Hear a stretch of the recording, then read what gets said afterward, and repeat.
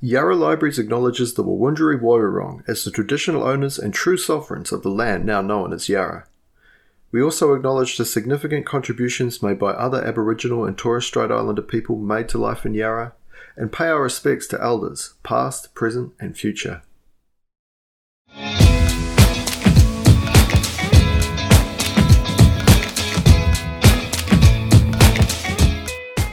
This podcast is part of Yarra Libraries, the Ewing Trust and the Little Book Room, celebrating Book Week 2020. The theme of Book Week 2020 is Curious Creatures, Wild Minds, and we have a lot to do. We've got a Marvellous Monster Fair, which is an online show from Carp Productions, story times, costume design and diorama workshops, and a children's illustration competition, which is from preschool kids through to grade 6, with prizes awarded in each category for the most amazing creatures. So please check that out on the Yarra Libraries website for more details. Today on the podcast, we are joined by Adrian Beck. Adrian writes funny, action-packed stories for kids. He's the author of the Derek Dool series, the Champion Charlie's series, plus Alien Zoo 1 and 2, and he's the co-author of the Little Legends series with Nicole Hayes, plus the Kick It to Nick series with AFL Hall of Famer Shane Crawford. Yarra Libraries Youth and Children's Librarian Lizzie Gilmore talks to Adrian about what he was like as a kid, where he gets his ideas, hanging out with AFL stars, how to make it as an aspiring up-and-coming writer, robots, footy, and footy-playing robots. Warning, this podcast contains some of Adrian's dad jokes. Hi Adrian, welcome to the Yarra Libraries podcast. Hi Lizzie, thanks for having me. This is going to be a blast. Thanks so much, Adrian. We're going to get started with a really important question here. Okay. When you were a kid, what did you want to be when you grew up? Oh gosh, what didn't I want to be when I grew up? I wanted to do everything.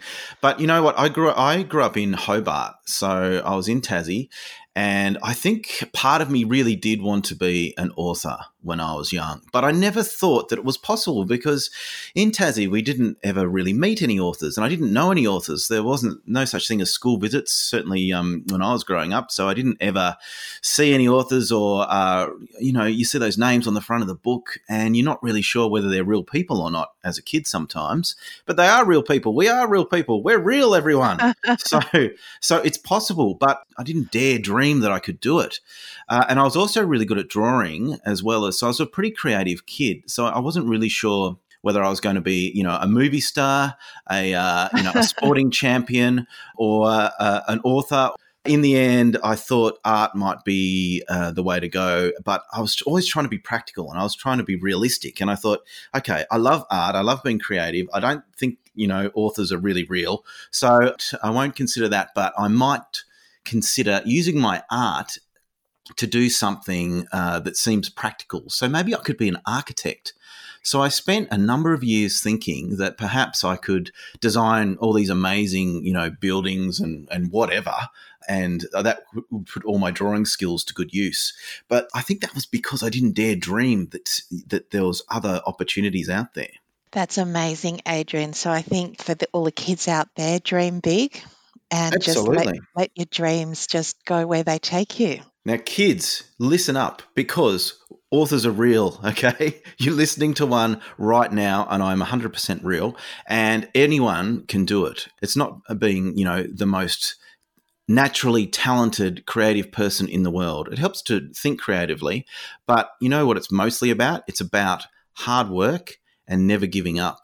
And that's what I realized when I became an adult. I realized that it's all well and good to be creative, but that only takes you so far. You've got to do the work as well. And so if you're willing to do the work and put in the time and put in the effort, you can absolutely think big and dream big and achieve these things. That's wonderful, Adrian. Your dreams led you to becoming a writer. How did you actually get started, though? I got started with writing and illustrating. I think I was pretty much writing books. In fact, I was writing books all through my childhood, I was always coming up with ideas, and I was always folding them together, getting A4 sheets of paper, folding them together and creating a little book. Often they were about, kid spies and things like that. And but again, I didn't ever think that maybe I could do that as a job one day. I just enjoyed doing it, and I did it because it's fun. That's the reason why you do it in the first place. Anything else is a bonus, really. So I've always written and I've always been creative, and I went to university and studied film because I thought that maybe that would be there'd be a chance that I could use my creativity in a practical way. So I took a year off after grade 12 and worked as a courier in the mean streets of Hobart and saved some money so that I could come over to Victoria, relocate as a 19-year-old and go to university in Victoria to study film. And when I studied film, I was studying the creative side and writing for film, basically, because in my mind, that's where I could take my creativity in a practical sense. I still didn't quite think it was possible to write books. I don't know why, but I just never really thought that I could make that leap. But I thought maybe I could make the leap with film. So I studied film and TV. And whilst I was studying film and TV, I was always writing scripts and things like that in the background. And it wasn't until I was fortunate enough to get a job in TV that I also I sort of started to realize that when you're working in TV and film, you're collaborating a lot with people, which on the one hand is a lot of fun, and it's great to work in a team. And sometimes when you do work in a team, the idea becomes even better than the original idea you had, because you've got all these other people that are working with you and helping you bring it into, bring it up a level. But the thing was, the flip side to that is sometimes, if you're a bit like me, you want to control everything. You want to be in charge of it all. And so sometimes with those special ideas that are really close to your heart, you just want to be a bit of a megalomaniac. And I started to think, well, if you wrote your own stories, surely you're the boss. You're like, you're like the god of this whole world that you've created. You can do whatever you want, and you can make characters to do whatever they want, and the story goes wherever you want it to go. And so I started sort of sneakily writing my first book on the side. And I never really imagined that would ever go anywhere, but I just sort of did it because I wanted to do it, and it was fun. And that would have been just after university that I really actually tried to write my first book.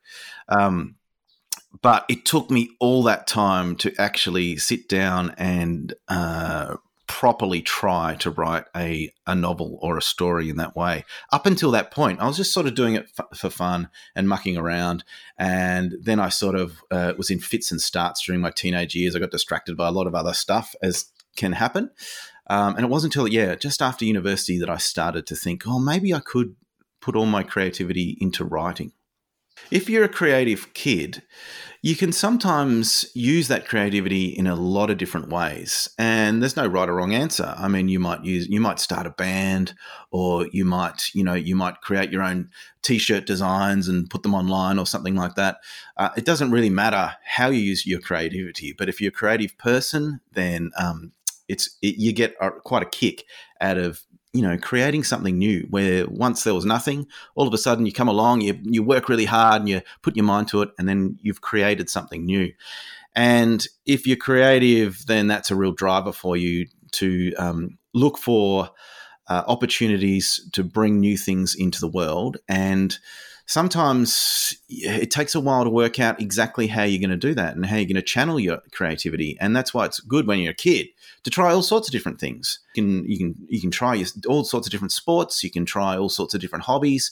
And then eventually you might find your thing, or you might find 10 things that you love. It doesn't really matter.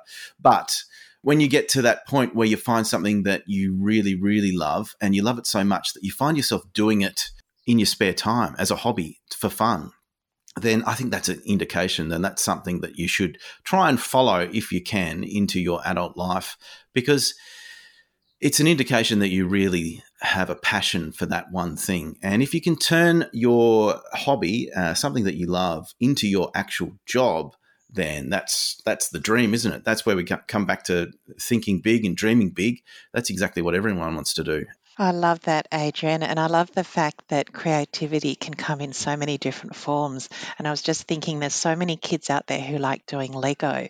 Absolutely. And Lego is a great way of flexing your creative muscles because you're building worlds. Like that's part of writing books is building a world. Even if it's a world that's very similar to our own, like it might be like set at a school, or it could be a fantasy world set in another universe. You're still building worlds. World building is such a exciting and creative pastime, and it's definitely used in writing. But Lego is a great way to flex that creative muscle as well. And I know a lot of writer friends of mine, they will often use Lego to spark ideas for their new stories. Lego, or even just doing sketches. Now, they may not be the best drawers in the world, and that doesn't matter, but doing sketches and things like that, it can just it can free up your brain a little bit, and it can push those ideas forward a little bit.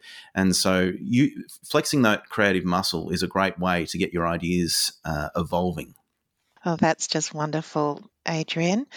Where did the inspiration for the characters in your books come from? Inspiration for characters come from so many different places. They could be your friends.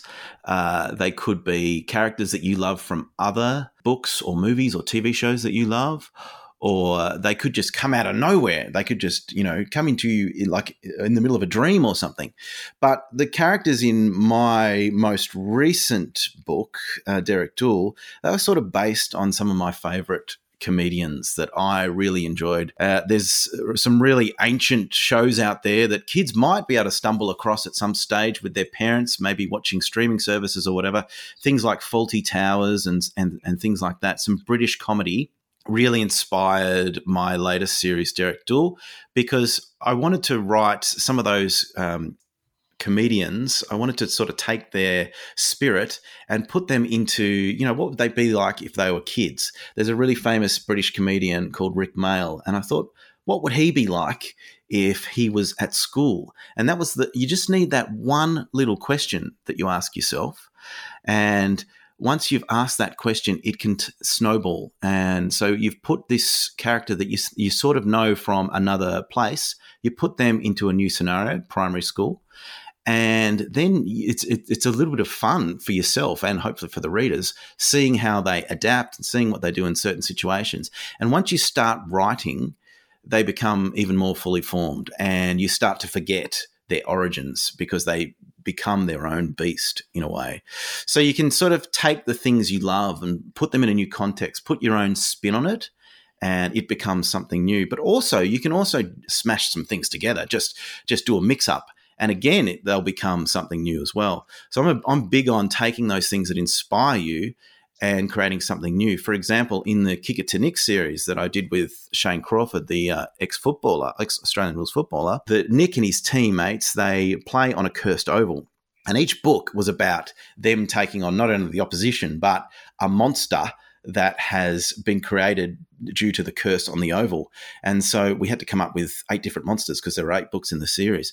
And the way I did that was I was thinking about monsters that I love. And so one, for example, would be I loved Gremlins, which is a really old movie. So kids might want to check out Gremlins at some stage. It's a really old movie about these scaly little creatures that run around and cause chaos. It's quite funny. And I also love Doctor Who, and I love the Daleks, who are the baddies in Doctor Who. I'm sure plenty of kids would know those as well. So I thought to myself, right, if I mash together Gremlins and Daleks, I would get sort of like what I ended up with, which were the footy bots. So they're football playing robots, and they're, small sized. So they come to the school on Science Day. They're meant to do a bit of a example of the footy bots playing football on the oval. But of course, because they go to the cursed oval, they malfunction and they become a bit like the Gremlins, and they cause havoc all around the school. So once you have that original idea of smashing 2 things together that you love, you do create something new.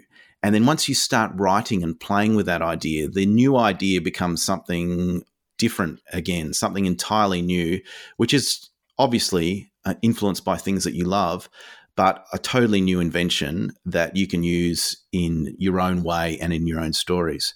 That's another way of doing it. But also, I would say a third way to do it would be to think about those people in your life that always make you laugh, or that you really value, or maybe in some ways that you think, oh gosh, I can't believe such and such has done this again. Some people that might even annoy you. You can absolutely put them in your stories too. And you just wind it up a little bit. So you exaggerate their characteristics a little bit and make them even more of themselves, if that makes sense. So if you've got a dad, like I do, who thinks that he was a champion footballer, then you can use that. Think of that one characteristic that you think is kind of funny and take that, put that in a character. And then I've got a character in the Little Legends series that I've co-written with my friend Nicole Hayes, who thinks that he was a bit of a champion footballer, and any opportunity he can, he'll try and prove it to all the kids in the cul-de-sac. But obviously, whenever he tries, he often falls over and he hurts his back, and the glory days are well beyond him. So if you think of those things, those little defining characteristics in people that you know, you can often take them and develop them and turn them into a new character as well. So that's some really good advice for kids who want to start writing. For those kids that want to become a published author, do you have any advice about getting their work published? Keep writing, make writing part of your routine, because the more you do it, the better you get at it.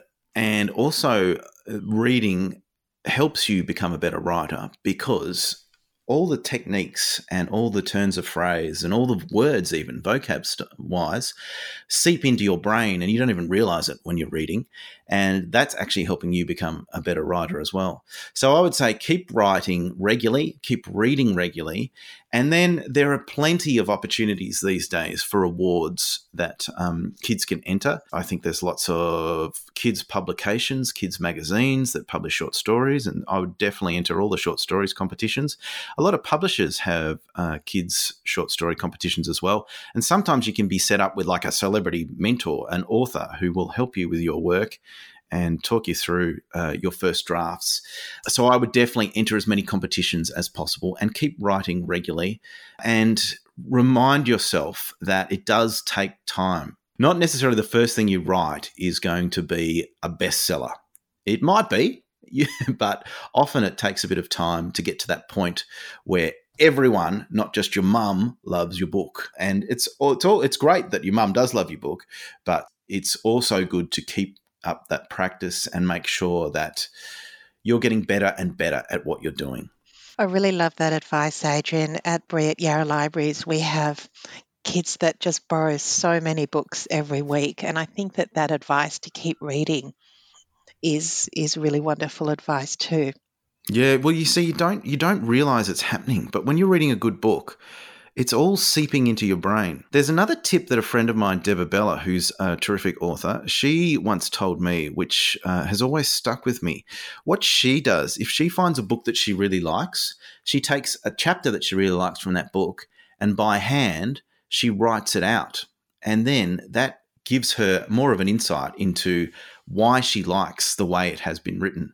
So I would say that's a good tip for all the kids. If you really love your favorite book, or you found a new book that really connects with you, you don't have to do a whole chapter, but have a look at a paragraph and then write it out by hand and think to yourself, now, why is that working so well? Why do I like that so well? Are they using short sentences?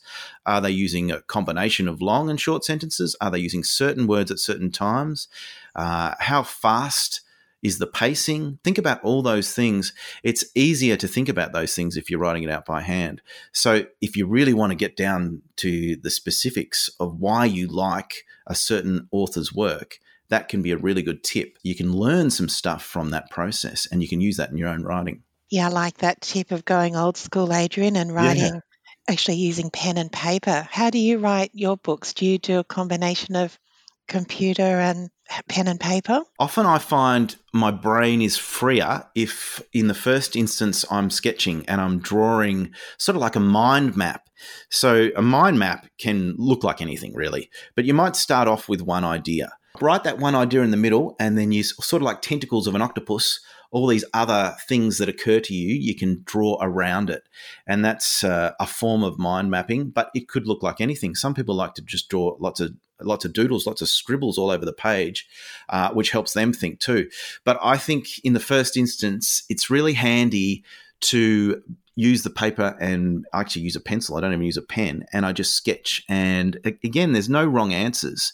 You can write all sorts of ideas down on that piece of paper, and it doesn't matter. No one's ever going to see it. So you can let your mind wander, come up with all sorts of different things. You might come up with like 20 different things when you're brainstorming, and it doesn't matter if 19 of them you don't really like in the end.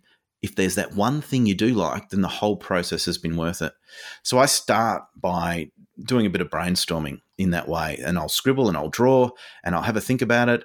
And sometimes I'll draw characters as well. If I'm struggling to think about who my lead character might be, I'll just start drawing, and then you might stumble across something you think, hey, that works for my story, and it also inspires the type of character that might live in my story. So it's good to, I find that it's great to start by freeing up your mind and scribbling. Then once you've done that, then I take it onto the laptop and I come up with a bit of a plan for the story. But in the first instance, I'm all about, if I could, I'd get butcher's paper and I'd draw all over it, you know. I know friends of mine, James Hart, the author-illustrator, he has put black paint all over one side of his study. He gets a piece of chalk and he just goes for it, and he just draws all over the wall. Now, I'd get in a lot of trouble with my family if I drew all over the wall in my study, but if you've got a big sheet or a big canvas to play with, then that can really help free up your mind in that first instance. There's no pressure, because sometimes you're thinking to yourself, what's my idea going to be? Oh, that idea's no good. What am I going to do? Oh, that one's no good. Oh, what am I going to do? And you're sitting there looking at this blank screen and the cursor's blinking at you, and you think you're just not sure where to take it. But if you take the pressure off yourself, let your mind wander on the page with a pencil, can free up your brain a little bit. Another thing I do as well, if I'm trying to come up with an idea and it's just not coming, I've tried everything. I've tried the mind mapping, I've tried scribbling, I've tried drawing, all that sort of thing. I'll turn it into a little bit of a game. And so I'll give myself 30 seconds. I'll give myself a topic. For example, with the soccer series I've done, Champion Charlies, I had to write 4 different books for Champion Charlies. And so I know that it's about soccer. So I'll give myself a topic, and then I'll give myself 30 seconds to try and come up with a storyline to do with a soccer team. And so in 30 seconds, I'll try and come up with 10 ideas. And again, it's really important that there's no wrong answers with these processes, because that suddenly allows your brain to go anywhere. So the 30-second timer, and you go for it, and you just scribble down and see if you can get to those 10 ideas in 30 seconds. And then again, at the end of that, you might come back to it and think, oh, 4 or 5 of those aren't that great, but 2 or 3 of them might actually be an idea that you didn't have 30 seconds before. And they might actually be a great idea, or they might actually spark another idea based off that.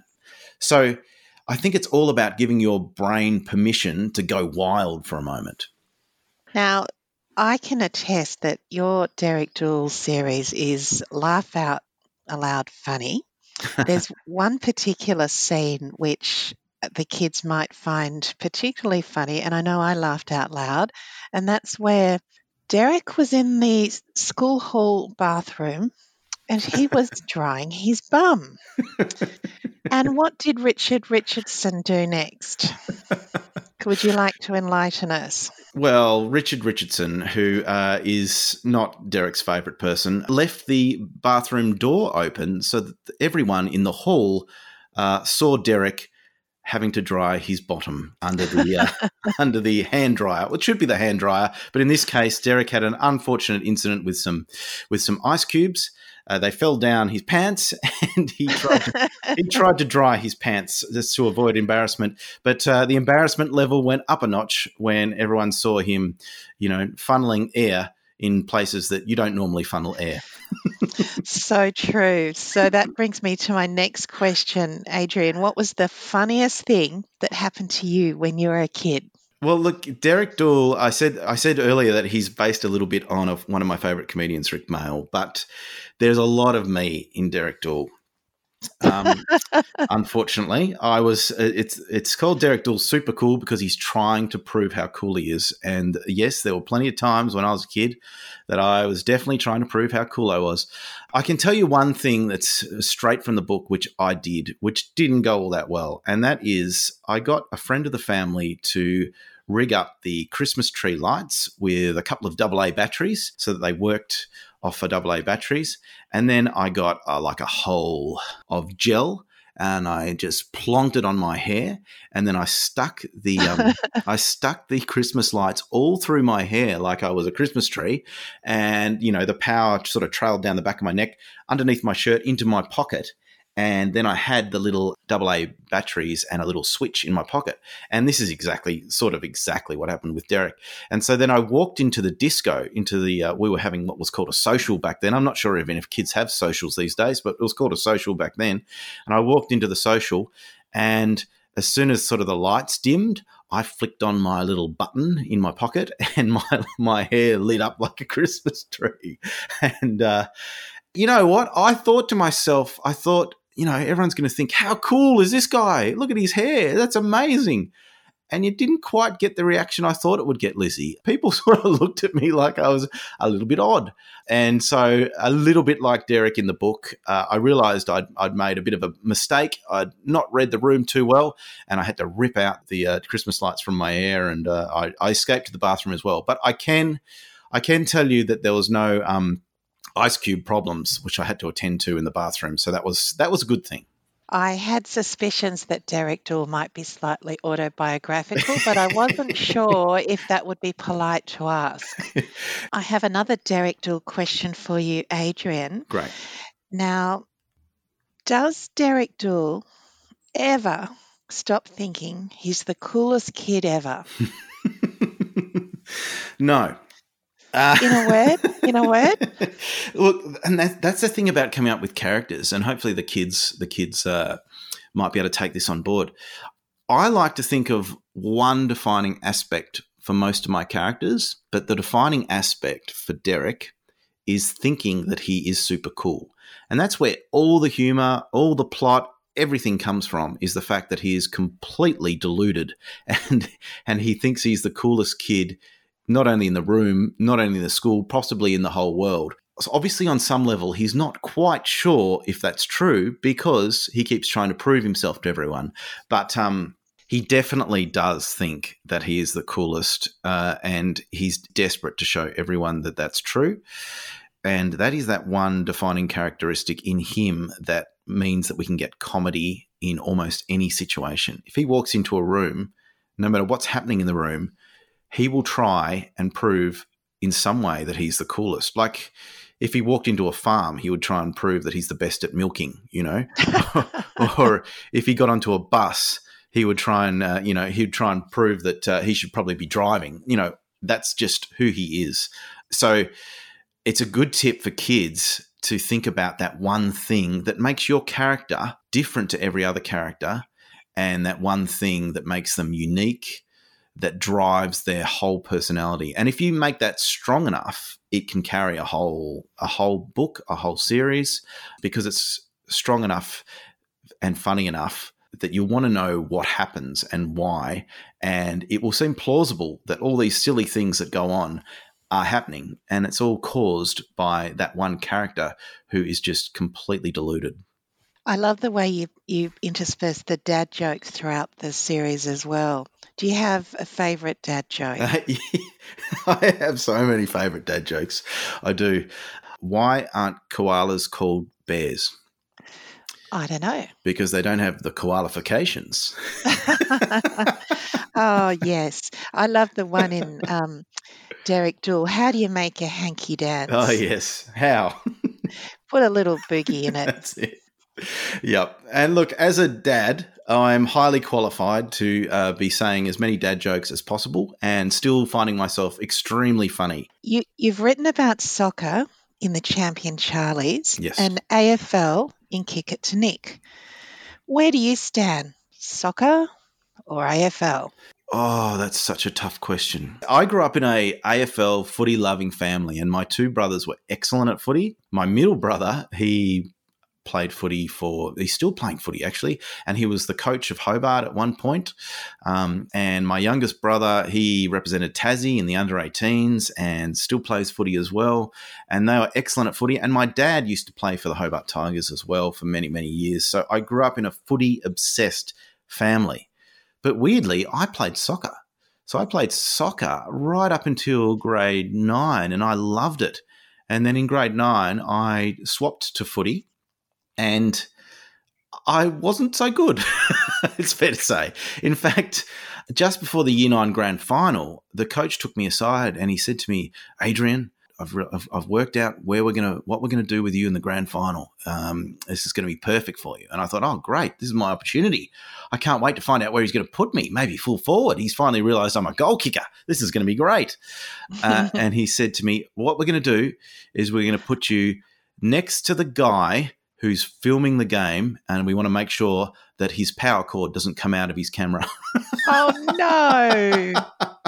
That's so cruel. I said, okay, cool. All right. And so I spent the whole grand final. That was my last game. Could you call it a game? I'm not sure. But I spent my whole end of grade 9 season, next to the camera guy, making sure that the power cord didn't come out of the wall. Mind you, it wasn't like we were in the middle of a hurricane or anything. I'm not sure why the power cord would have come out of the wall on its own accord.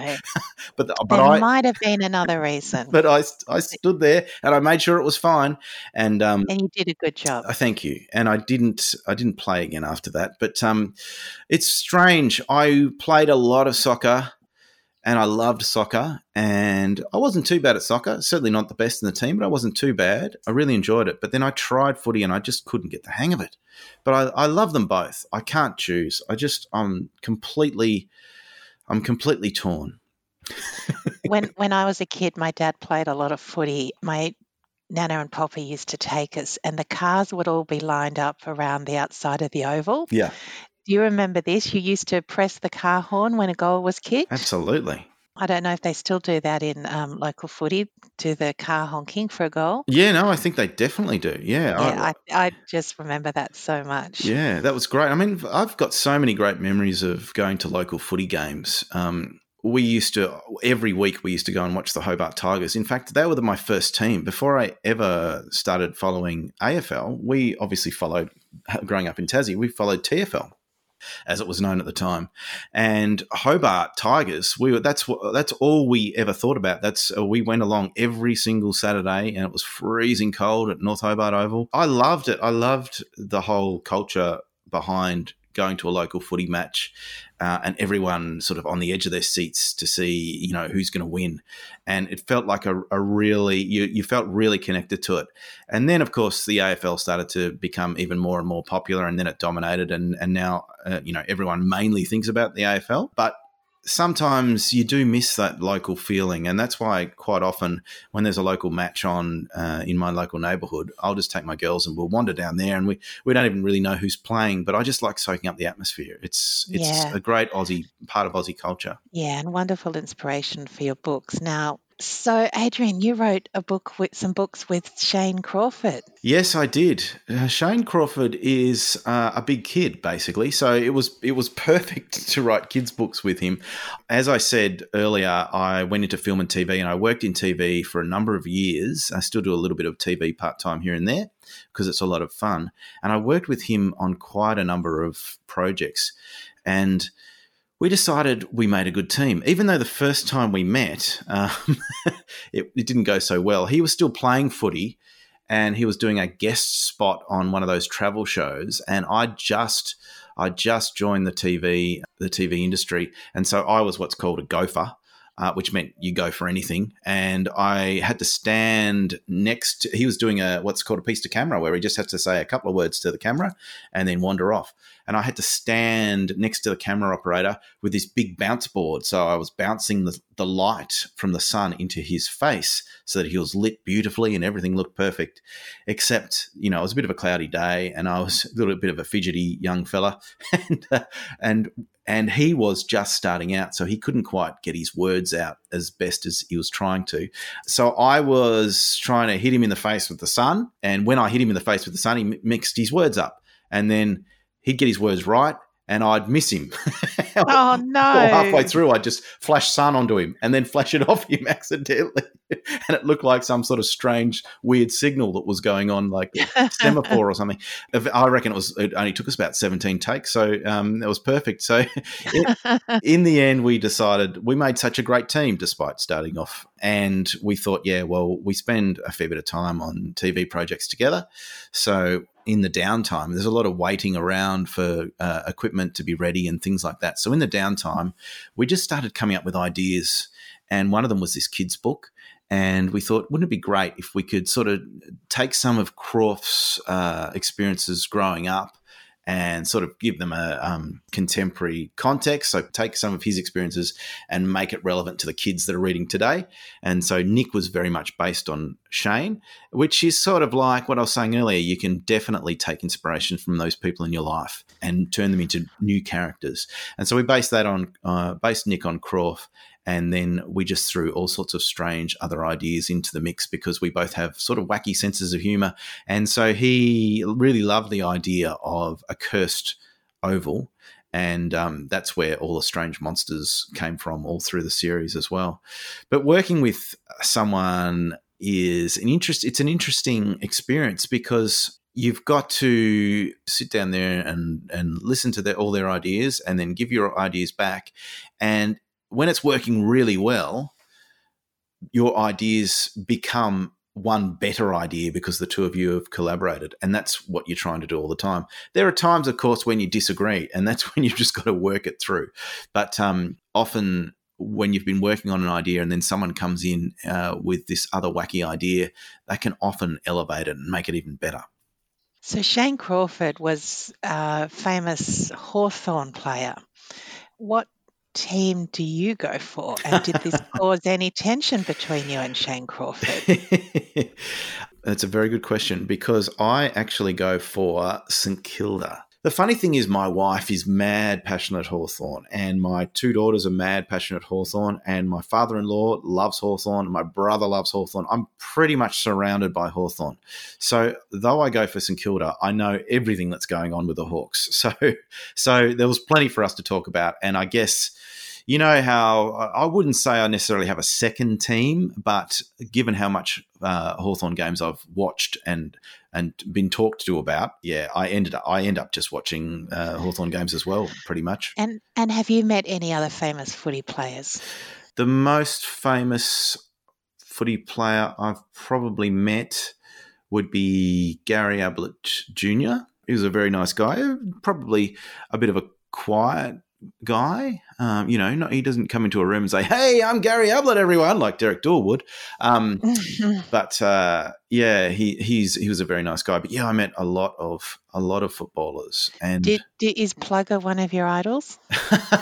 I do like Plugger. Would the kids know who Plugger is? I'm not sure. Kids, if you don't know who Plugger is, he was like the Buddy Franklin of the time, I guess. he just used to, kick bags of goals every single week. Bags and bags of goals. And he was a big guy too. He was massive, yeah. Well, look, my idols really, and kids, again, you might have to look up these names, but Robert Harvey I used to think was awesome, and Lenny Hayes and Nick Riewoldt. They were probably my three favourite players from the Saints. And the funny thing is I called Nick from Kick It to Nick after Nick Riewoldt. And I didn't tell Croft why he was called Nick for a while until it was too late, basically. Well, Adrian, thank you so much for joining the Yarra Libraries podcast. It's been an absolute blast talking to you. You've got so many tips for kids wanting to become writers it's just been a pleasure to have you on our podcast, Adrian. Thank you. It's been great fun for me too. And if I could leave you with one tip, I think that would be, kids, just keep trying. Don't give up, because your first attempt might not make it. I mean, your 10th attempt might not make it. Your 100th attempt might not make it.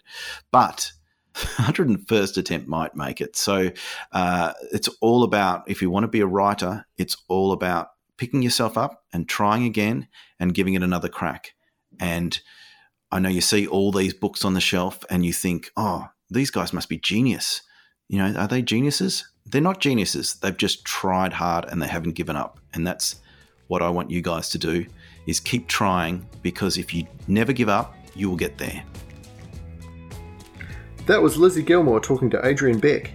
Be sure to visit the Yarra Library's website to check out other fun things we have for Book Week 2020 Curious Creatures, Wild Minds, including The Marvellous Monster Fair, an online show from Carp Productions, story times, costume design and diorama workshops, and a children's illustration competition, which is for preschool kids through to grade 6, with prizes awarded in each category for the most amazing creatures. Thank you to the Ewing Trust, Yarra Libraries and the Little Book Room for making this podcast happen.